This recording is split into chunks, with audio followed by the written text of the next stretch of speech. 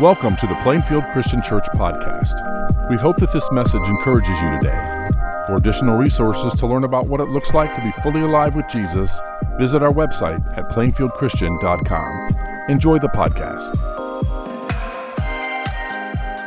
My name is Becky Smart, and it happened back in 1985.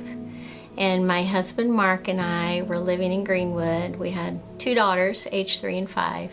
And I was just about 8 months pregnant, I would say.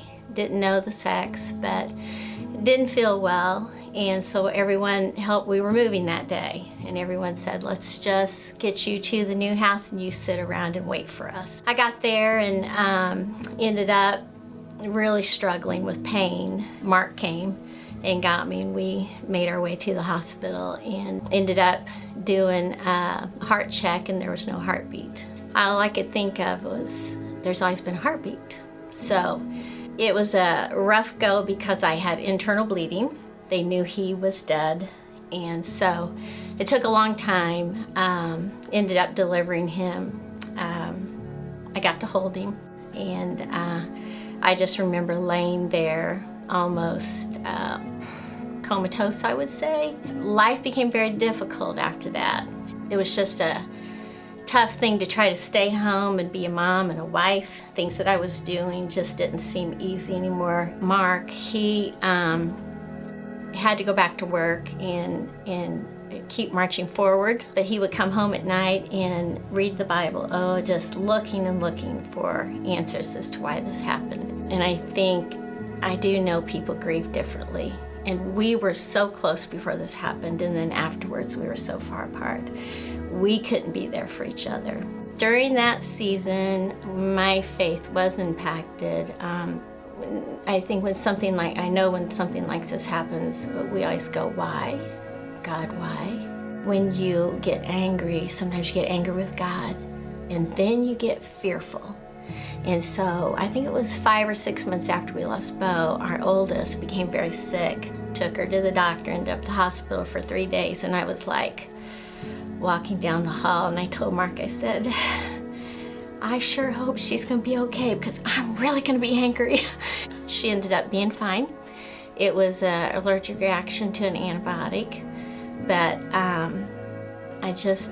the world works on you sometimes and pulls you. There's this huge block between you and God at times when things are so rough. I have learned to trust God for everything. It doesn't mean that, and we still go through rough times. We're still gonna have tough times, but He is there with us always. He's there with me, He's there with Mark. He makes us stronger. But it was a journey, and I would say, like I said, it happened in 85, so he'll be 38 this October. And we will go and spend dinner together just to remember him, and that's what we do. So, like I said, it'll always be in our hearts. I look forward to meeting him someday. I really do, and I know I will. My name's Luke. I get to serve as one of the ministers here. I'm so thankful for Becky being willing to share her story today. We're hearing a lot of stories in this new series that we're in, walking through the book of Lamentations. If you've got your Bibles with me, open up to the book of Lamentations. It's in your Old Testament. And as we're hearing these stories and reading through this text, we're asking the question together, how do we, as followers of Jesus, deal with the pain and suffering of this life? And this last week, it kind of reminded me of one of the great sports headlines of history.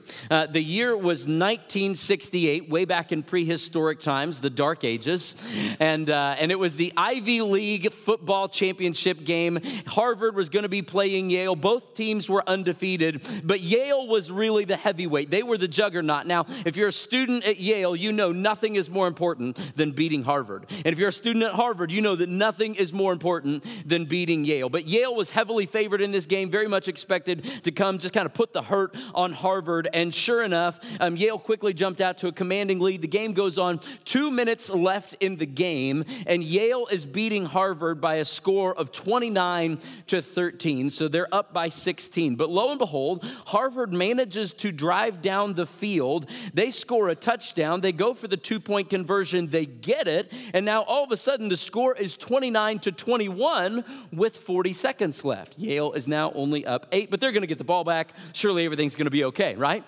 Harvard tries an onside kick. They manage to actually recover the ball, even though it was a long shot. The clock is winding down. They march a few plays down. No joke. They run one last play with 0 seconds on the clock. Clock winds down. They manage to punch it into the end zone. Harvard scores a touchdown. They go for 2 again. They get it. And the game ends right there in a tie, 29-29.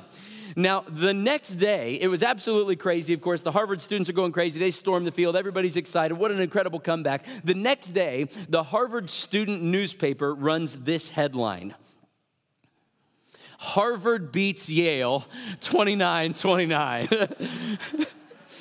Isn't that awesome? I mean, it's brilliant, isn't it? Exact same score, exact same number of points, and yet 2 incredibly different scenarios, right? It all depends on who you are. It's all about perspective, isn't it? Because the Yale students would say that this was the worst day of their lives. Harvard students would go on to say later that this was this amazing upset, the best day of their lives, which really just goes to show you that people from Harvard and Yale need to get a life. And all God's people said, amen, right? Yeah, it also just reminds me that so much of what we deal with in life is all about perspective. And we have a similar situation right here today in the book of Lamentations. We're in chapter 3. And here in Lamentations chapter 3, the scene is that Jeremiah is a prophet. He's the one who's writing this. Jerusalem, his beloved city, has been conquered. There's all this suffering going on around him. And toward the beginning of this chapter here, in verse 18, this is Jeremiah's perspective. He says, "My splendor is gone, and all that I'd hoped for the Lord." Everything's gone. I'm done. I'm ruined. I can't even trust God anymore. I don't even think God's going to fulfill his promise. That's Jeremiah's perspective. And yet, amazingly, toward the end of this exact same chapter, he comes to a different perspective in verse 58. Jeremiah says, "You, Lord, took up my case. You redeemed my life."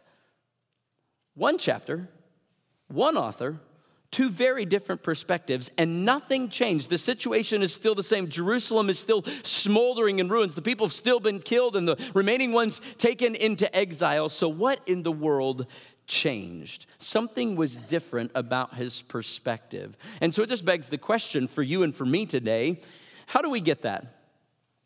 Because a lot of the time, God is less interested in changing our circumstances, and he's more interested in changing us, right? And so what about when the circumstances don't change, when life still hurts, when you're still confused, when you never get the answers to your questions, when the situation never gets easier? How do we get what Jeremiah found? What changed for him? We're going to walk with Jeremiah today through chapter 3. It's a rough beginning to the chapter. Take a look at verses 1 through 3. Jeremiah says this. He says, "I am the man who has seen affliction." It's a big statement. And affliction from where? He says, "I'm the man who's seen affliction by the rod of the Lord's wrath. He has driven me away and made me walk in darkness rather than light. Indeed, he has turned his hand against me again and again, all day long." That's heavy stuff. And if you keep reading down through these opening verses in chapter 3, Jeremiah says that God is the one who fights against me like an enemy. God is the one who tracks me down like a hunter in the woods. God is the one who tears me to pieces like a wild animal. He says that all of this suffering that he and Jerusalem is undergoing is because of God's wrath. Now, we said last week, and it's important again to remind us today, that not all of the suffering we go through in life is because of the wrath of God. The Bible says we also just live in a creation that's under a curse, caught in a cycle of futility. We're living in a fallen world, so sometimes things just happen. Other times we experience the consequences of our sinful choices, or we experience the consequences of the actions of others. We also have a real and living devil who's out to steal and to kill and to destroy. But Scripture does also make it clear that sometimes God does pour out his wrath on sin. And right here, this specific suffering that Jeremiah is lamenting, the destruction of Jerusalem, is because God poured out his wrath. Because Babylon came, they conquered the city, they killed the people, they took the remaining survivors into exile, they burned the temple to the ground. And Jeremiah knows that that's because the people had refused to obey God. Over and over and over again, for decades, God had warned them, but they ignored him. And so eventually God fulfilled his word. He punished them for their rebellion. Jeremiah shows us in no uncertain terms that God is a God of wrath.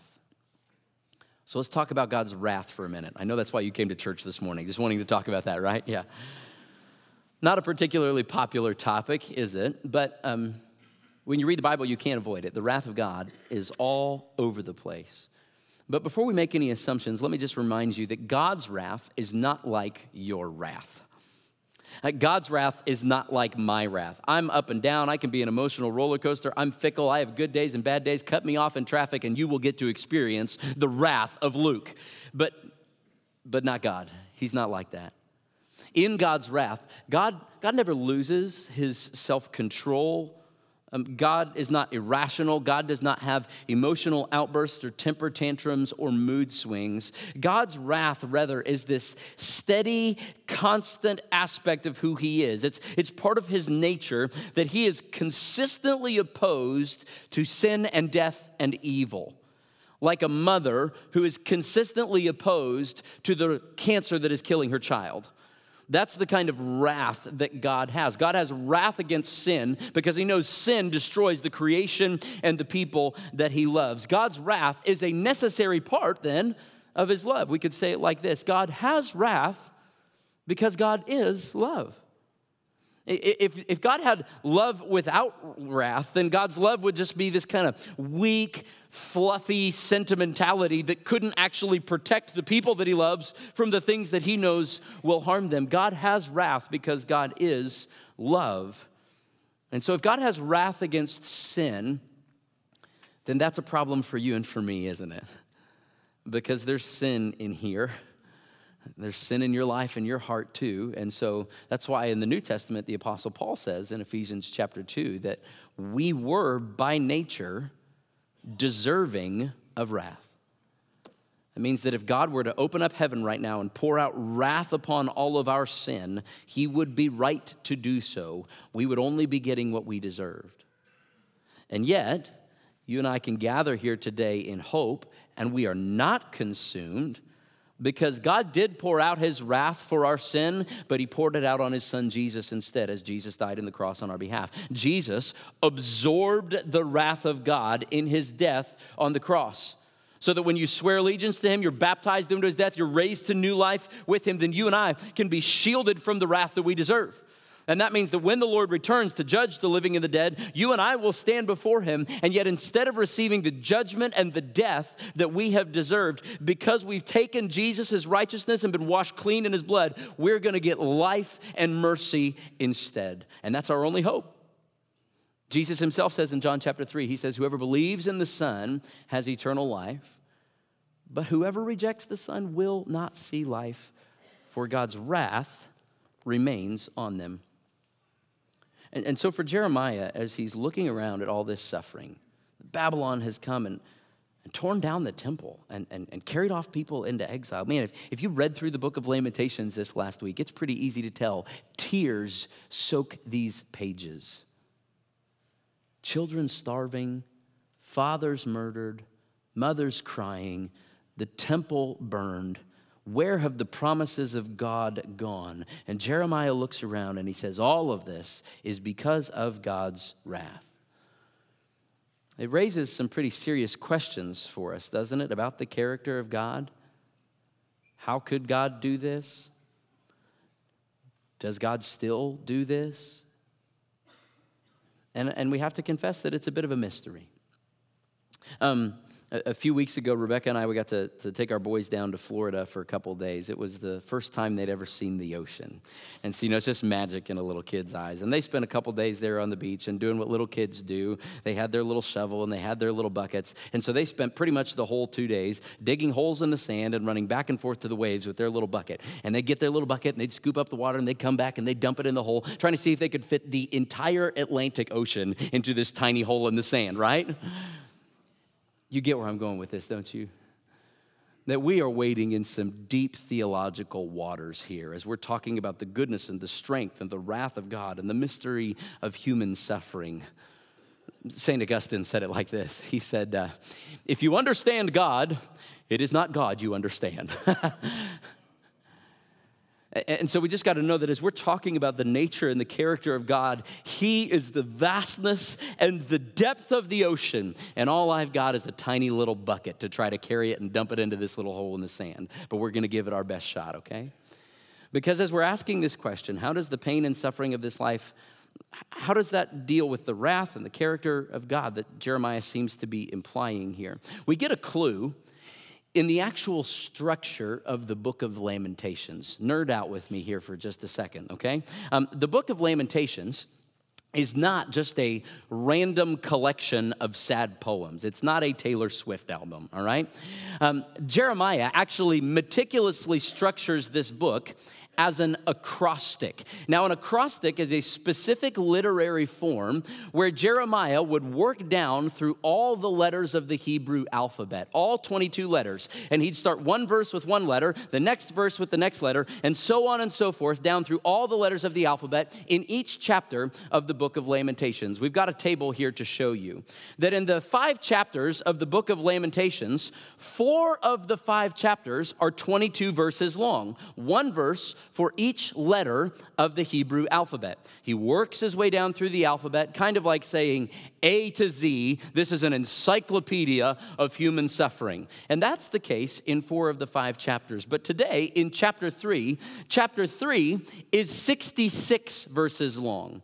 Exactly 3 times longer than every other chapter, because in each other chapter, there's 1 verse per letter. But here in chapter 3, there's 3 verses per letter of the Hebrew alphabet. So you can tell that today in chapter 3, we are at the literary peak of the book. And the very mountaintop of the book then must be Lamentations chapter 3, verse 33, right? And at the very top, at the pinnacle of the whole book, Jeremiah gives us a key here to understanding the puzzle of God's wrath and human suffering. At the pinnacle moment of the whole book, Jeremiah says this. He says, "For God does not afflict from his heart." For God does not afflict from his heart. So yes, God does afflict. Yes, God does punish sin. Yes, God does discipline his children whom he loves. Yes, there is a hell. Yes, God will not be mocked. Yes, God does uphold justice. Yes, he is a righteous judge. Yes, the flip side of his love is his wrath. Yes, God does afflict, but God does not afflict from his heart. That means that God does not delight in bringing grief on his people. It means that God does not enjoy punishing or bringing calamity on the world that he loves. Yes, he does it because it's the right thing to do, but it's not what God loves to do. You know what God loves to do? Do you want to know what he throws his whole being into? You want to know what comes from all of God's heart? Jeremiah tells us in the early book, the actual book of Jeremiah, in chapter 32, Jeremiah says this. This is God speaking to the exact same stubborn people. He says, I will rejoice in doing them good, and I will plant them in this land in faithfulness with all my heart and all my soul. God throws his whole self, all his heart, into doing good for his people. Now, I want to be really, really, really careful here, okay? Because again, I'm just trying to scoop up the ocean in my little bucket, all right?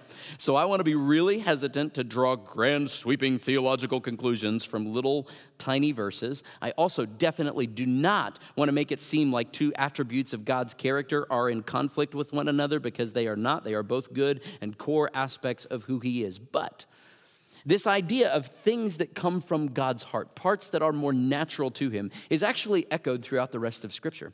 If you were to ask an ancient Jew what the fundamental description of God's character is, they would point you back to Exodus chapter 34, where God met Moses on the mountain and told Moses who he is. And this is how God describes himself. He says, I am the Lord, the Lord. Think of all the ways he could have described himself. He's got an impressive resume. But this is what he leads with. He says, I'm the compassionate and gracious God, slow to anger, abounding in love and faithfulness, maintaining love to thousands, and forgiving wickedness, rebellion, and sin. And yet he goes on and he says, yet he does not leave the guilty unpunished. He punishes the children and their children for the sin of the parents to the third and fourth generation. So we see here in God's own description of his character, both love and wrath. We see both justice and mercy. And yet if what God says here is true, that he punishes to the third and fourth generation, but he maintains love to thousands, that means God's grace outweighs his wrath 1,000 to 1. Means when you cut God, he bleeds mercy. Yes, God has wrath, but the New Testament says God is love. So here's why that matters. A.W. Tozer says, what comes into our minds when we think about God is the most important thing about us. So, what do you think is God's reaction when you sin? What do you think God feels when you rebel against him? What do you think his gut reflex is to do to you when you fail him yet again? Because my gut is, a lot of you think the opposite of this. That maybe your natural inclination is to think that God's reaction is to judge you, but he kind of has to be talked into showing you mercy. Like God is just itching to pour out his wrath on you when you mess up yet again, like he's some kind of heavenly hall monitor. And yet Jesus talks him off the edge and convinces him to give you a second chance yet again, like he's putting you on parole, just waiting for you to mess up one more time so he can throw you back in the slammer. And if that's your picture of God, then that picture of God will lead you to a life of fear. And you will spend every day trying harder to do better. You'll be constantly insecure, wondering if this is your last shot, instead of resting in the eternal and unshakable grace purchased for you by the blood of Jesus Christ and his death on your behalf on the cross. Listen to me. If you are in Christ, if you have been baptized into his death and resurrection and sworn allegiance to him as your Lord, if you are in Christ, you're not on parole. You've been pardoned. And there's a difference. When you swore allegiance to Jesus, your sins were forgiven forever. Past, present, future, once and for all. Jesus said from the cross, it is finished. And in that moment, it was God's delight. It was his joy. It was his natural reaction to overflow with mercy and lavish it all over you before you even knew you needed it. Yes, God has wrath, but God is love. He afflicts, but he does not afflict from his heart.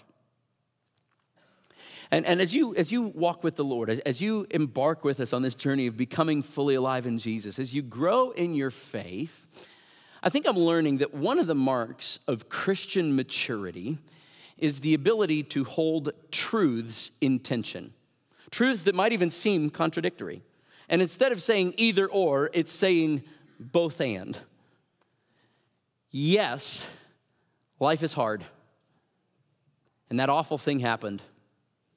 And it really hurt. But God is still good, and he does still hear, and he is still able to save. Not either or, but both and. Now, if you only hold on to one of these, if you only hold on to the life is hard piece, then you will either descend into pessimism, anger, bitterness, resentment, deconstruction, disillusionment. Or if you only hang on to the God is good piece, but you don't acknowledge the difficulty of life in this world, then you'll just kind of end up with this paper-thin, naive, trivial kind of spiritual optimism that won't prepare you to suffer when hardship does come your way, or it will hinder your ability to have compassion on those who really are hurting. And yet Jeremiah says it's both and. God afflicts, but he does not afflict from his heart. And so back to our question. If the situation hasn't changed, Jerusalem's still in ruin, the people are still suffering, they don't see the path forward. And yet from the beginning of this chapter to the end, Jeremiah's perspective has changed. He goes from my hope is gone to God will redeem me. How did he get there? There's a pastor named Tim Keller in New York City. He suffered a lot on his own. He's with the Lord now, but he went through his cancer journey. He was kind of the shepherd of New York City through the trauma of 9/11. He says this. He says, we may hear our hearts say, it's hopeless, but we should argue back. I love that. Here's the line I want you to remember today. If you remember one thing, remember this. Hope springs from truth rehearsed. Hope springs from truth rehearsed. When our hearts go astray and our minds wander back and forth and our emotions are all over the map, we have to rehearse what we know to be true about God, and on him we hang our hope. And that's what Jeremiah does right here. The most memorable verses in the whole book of Lamentations happen here toward the middle of Lamentations chapter 3. Verses 19 through 23, Jeremiah says this. He says, I remember my affliction and my wandering, the bitterness and the gall. I well remember them, and my soul is downcast within me. So he's remembering all the suffering. It's easy to remember the hard stuff, right? You remember that situation. You remember what was done to you. You remember who betrayed you. You remember who abandoned you. You remember how you got hurt. It's easy to remember all that stuff. So Jeremiah remembers the pain, but then he remembers something else also. He forces another thought into his mind. And he says, yet this I call to mind. Man, that might be the most amazing word in the whole book. Looking around at all this suffering. And he says, yet this I call to mind, and therefore I have hope. Because of the Lord's great love, we are not consumed. For his compassions never fail. They are new every morning. Great is your faithfulness. Jeremiah says, my heart tells me this is hopeless, but I'm going to argue back. Yet this I call to mind, and therefore I have hope. So what is it? Yet this I call to mind. What does Jeremiah call to mind? One of the interesting things here, if you dig into Lamentations chapter 3, a whole bunch of these words that he says right here are not original to him. Jeremiah is actually drawing nuggets from other places in Scripture. There's all kinds of allusions. He quotes Job chapter 3 and Psalm 22 and Psalm 69 and Isaiah chapter 53. What gives Jeremiah hope? What does he call to mind? Jeremiah's been reading his Bible. Man, I hope you're spending time in God's Word. Historians tell us that back in 17th century England, so back in the 1600s, the average family probably only owned 3 books: Pilgrim's Progress, Fox's Book of Martyrs, and the Bible. So you can imagine, put yourself back in a cottage there in the 1600s in England. It's a cold winter night. You know, you and the kids are huddled around the fire. There's no Netflix to binge, but the kids are getting a little squirrely. They're cooped up inside. And so Dad decides it's time to read a story. And so Dad reaches up on the shelf and he pulls down Pilgrim's Progress, that wonderful Christian book of literature written by John Bunyan when he was in prison. And the father just reads to his children, and they're spellbound, listening to the story of Christian and hopeful on their journey to the celestial city. And the kids nod off, so he tucks them in bed. But the next night, it's kind of the same story. You know, kids are getting a little bit restless again. And so this time the father reaches up and pulls down off the shelf Fox's Book of Martyrs. And the dad starts to read the stories to his children of these early believers who were thrown into the Roman arena, and they sang and they prayed as the lions attacked them and tore them to pieces. And the dad would read stories to his children of these early Christian men and women like Polycarp and Perpetua, who gave their lives joyfully for Christ rather than clinging to their own survival. The father would read to his children some of the amazing last words of these people as they gave their lives for the Lord. Words like people from John Bradford, who turned to the man being burned at the stake alongside him and said, "Be of good comfort, brother, for we shall have a merry supper with the Lord this night." And then I'm sure mom would walk in the room and say, "Honey, you're going to give the kids nightmares. Stop all that gory stuff," right? So he'd put that book away and he'd pull down the Bible. And he would read stories to his children about the God who brought the plagues on Egypt, and about the God who parted the Red Sea for Moses, and about the God who led Joshua into the promised land, and about the God who brought fire from heaven for Elijah. And is it any wonder that a generation of children raised on those three books grew up to spark the modern missions movement and lay the foundation for the Great Awakening, which is the greatest revival this continent has ever seen? What do you call to mind when it seems like hope is gone? Man, it's so important that you're developing that habit, that you're spending time in God's word, that you're spending time in prayer, that you're becoming fully alive with Jesus in community on mission. This is my soapbox again, man. We got these journals all over the building for you. This is your tool to help you call to mind what you need in the moment when you need it. One of the great survival stories of history is the story of Ernest Shackleton. Maybe you've heard it before, but in the early 1900s, Shackleton put together a crew, 28 men. They were going, and their goal was to make it to the South Pole. So they're going to sail all the way to Antarctica, try to make it to the South Pole, and they start their expedition, but eventually they make it to Antarctica, and their ship gets caught in the ice. They are stuck. Eventually the ice floes come together and crush their ship, and they are marooned for months in exile on the ice in an Antarctic winter. And so they eventually try to start figuring out how to get their way home, and they're crossing all this kind of treacherous terrain, and they kind of come to the edge of the land, and they realize that if they're going to make it home, their only chance is to try to cross the Drake Passage, which is widely regarded as the most dangerous stretch of ocean on the entire planet. Now remember, their ship had been crushed in the ice. They'd managed to salvage a few pieces of scrap wood, though, and so they built a little tiny 22-foot lifeboat, 22 feet, 28 men, made out of scrap wood. And of course, you know, all those guys on one little boat, they can't bring very much with them. You got to leave behind your tools, leave behind your personal belongings, leave behind the sled dogs. We don't have room for that. But before they set out, Shackleton insisted on filling the bottom of the boat with rock. And so he started sending these men around, having them gather up as many rocks as they could, and they start dumping rock in the bottom of the boat. Hundreds and hundreds of pounds of rocks. Can you imagine what those guys must have been feeling?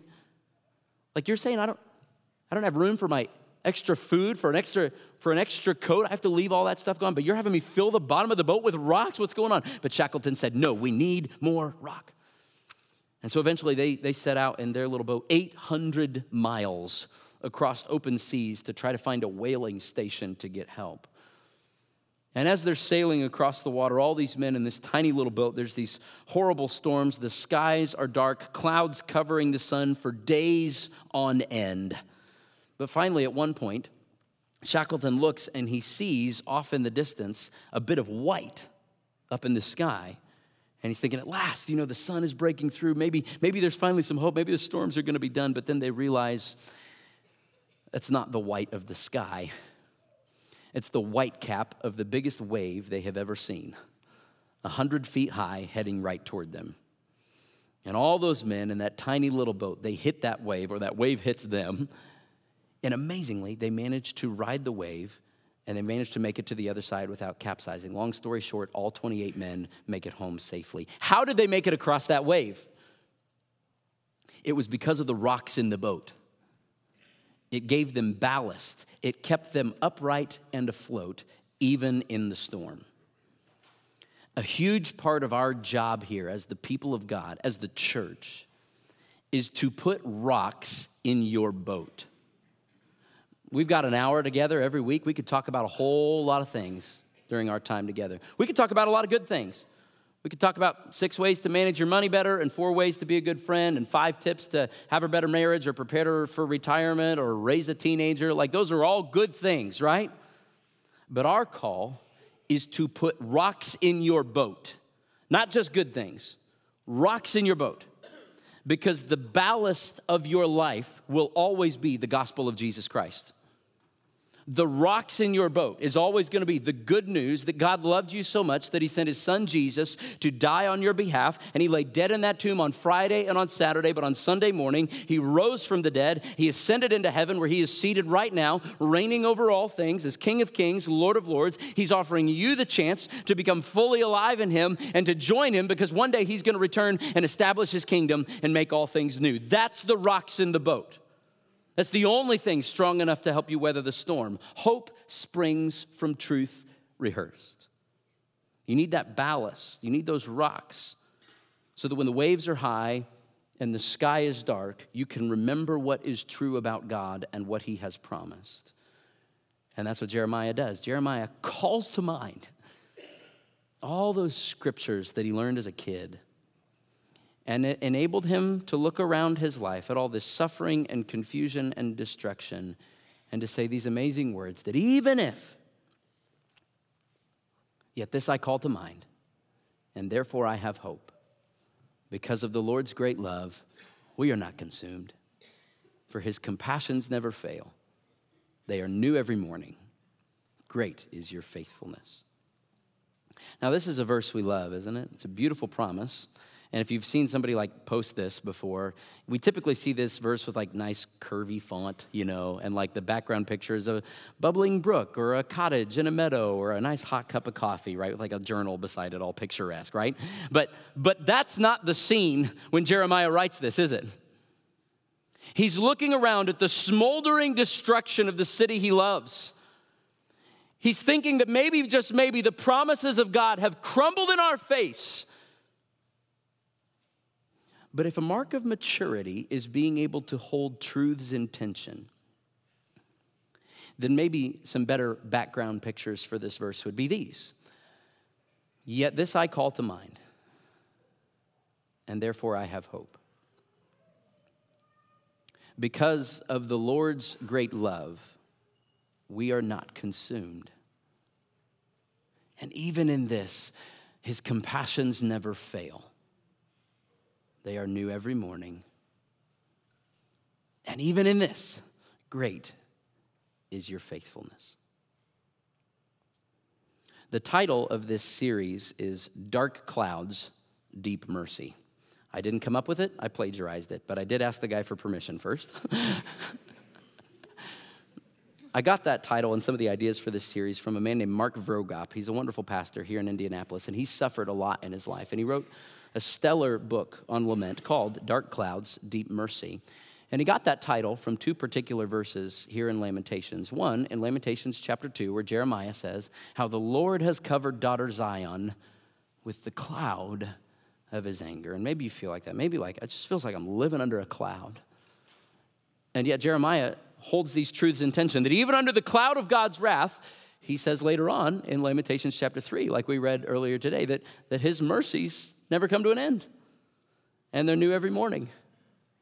And so even though the clouds are dark, we can still discover that the mercy is still deep.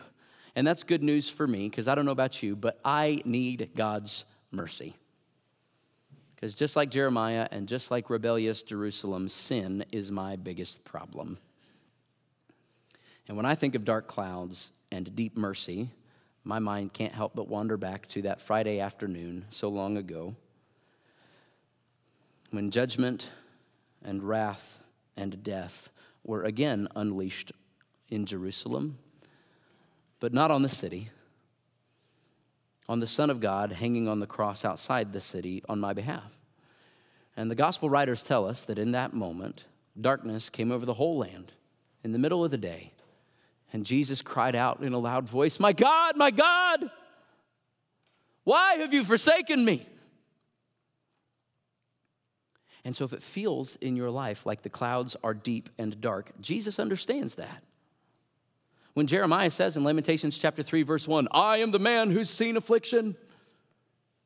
Like maybe you feel that today. Maybe you feel like you're the one who's hurting. Maybe you feel like you're the one who's been betrayed, that you're the one who's been singled out, that you're the one who's been overlooked, that you're the one who's been neglected, you're the one who's been abused and forgotten. And yet we have to be honest that Jesus is the only one who can truly say, I am the man who's seen affliction, because everything you have suffered, he has suffered. And he took the wrath of God upon himself so that you could have new morning mercies instead.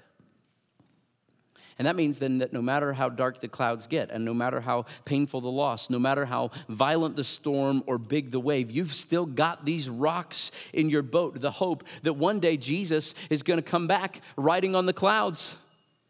And every knee will bow and every tongue confess that he is Lord to the glory of God the Father, and he will make all things new. And on that day, those gentle, calloused, nail-scarred hands will wipe every tear away from our eyes.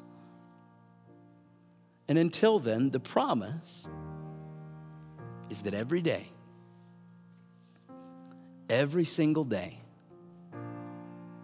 every single day, his mercy will be there right when you need it. And that's how for Jeremiah, even though the situation didn't change, his perspective, his hope changed. And so in light of that mercy, in light of that faithfulness, he says this in verse 24. He says, I say to myself, the Lord's my portion. I'll wait for him. Think about that. The Lord is my portion. Can you say that? What's a portion? A portion is a share, right? It's something you receive. You want a big portion or a little portion? If it's cottage cheese, I'll take a little portion. No thanks. But if Rebecca made pie, I'll take as much as I can get, right? The size of the portion you want depends on the goodness of what is being offered. And let me tell you about the goodness of what is being offered to you. God is infinite. Means there's not a limited number of slices of him to go around. And he's infinite in his goodness, and he pours it out straight from his heart onto yours. And it'll never come to an end. Every morning when you need it, it'll be there. And every evening when you lay your head down on your pillow at night, you don't know how you're going to do it all over again, it'll be there. And when there's an empty seat at your table, it'll be there. And when you don't know the path, it'll be there. And when it hurts so bad that you don't know how these two things could possibly be true, it'll be there every single morning. Great is his faithfulness. So can you say that today? Can you say, God, you're my portion. You're what I need. Even if the cancer never goes away, even if the marriage never gets easier, even if the problem never gets solved, even if money's always tight, even if that kid is always a handful, no matter what, God, I choose you. You're enough. You're my portion. And that'll be the rocks in the boat. No matter what, give me Jesus. This I call to mind, and therefore I have hope. Great is his faithfulness. Let's pray.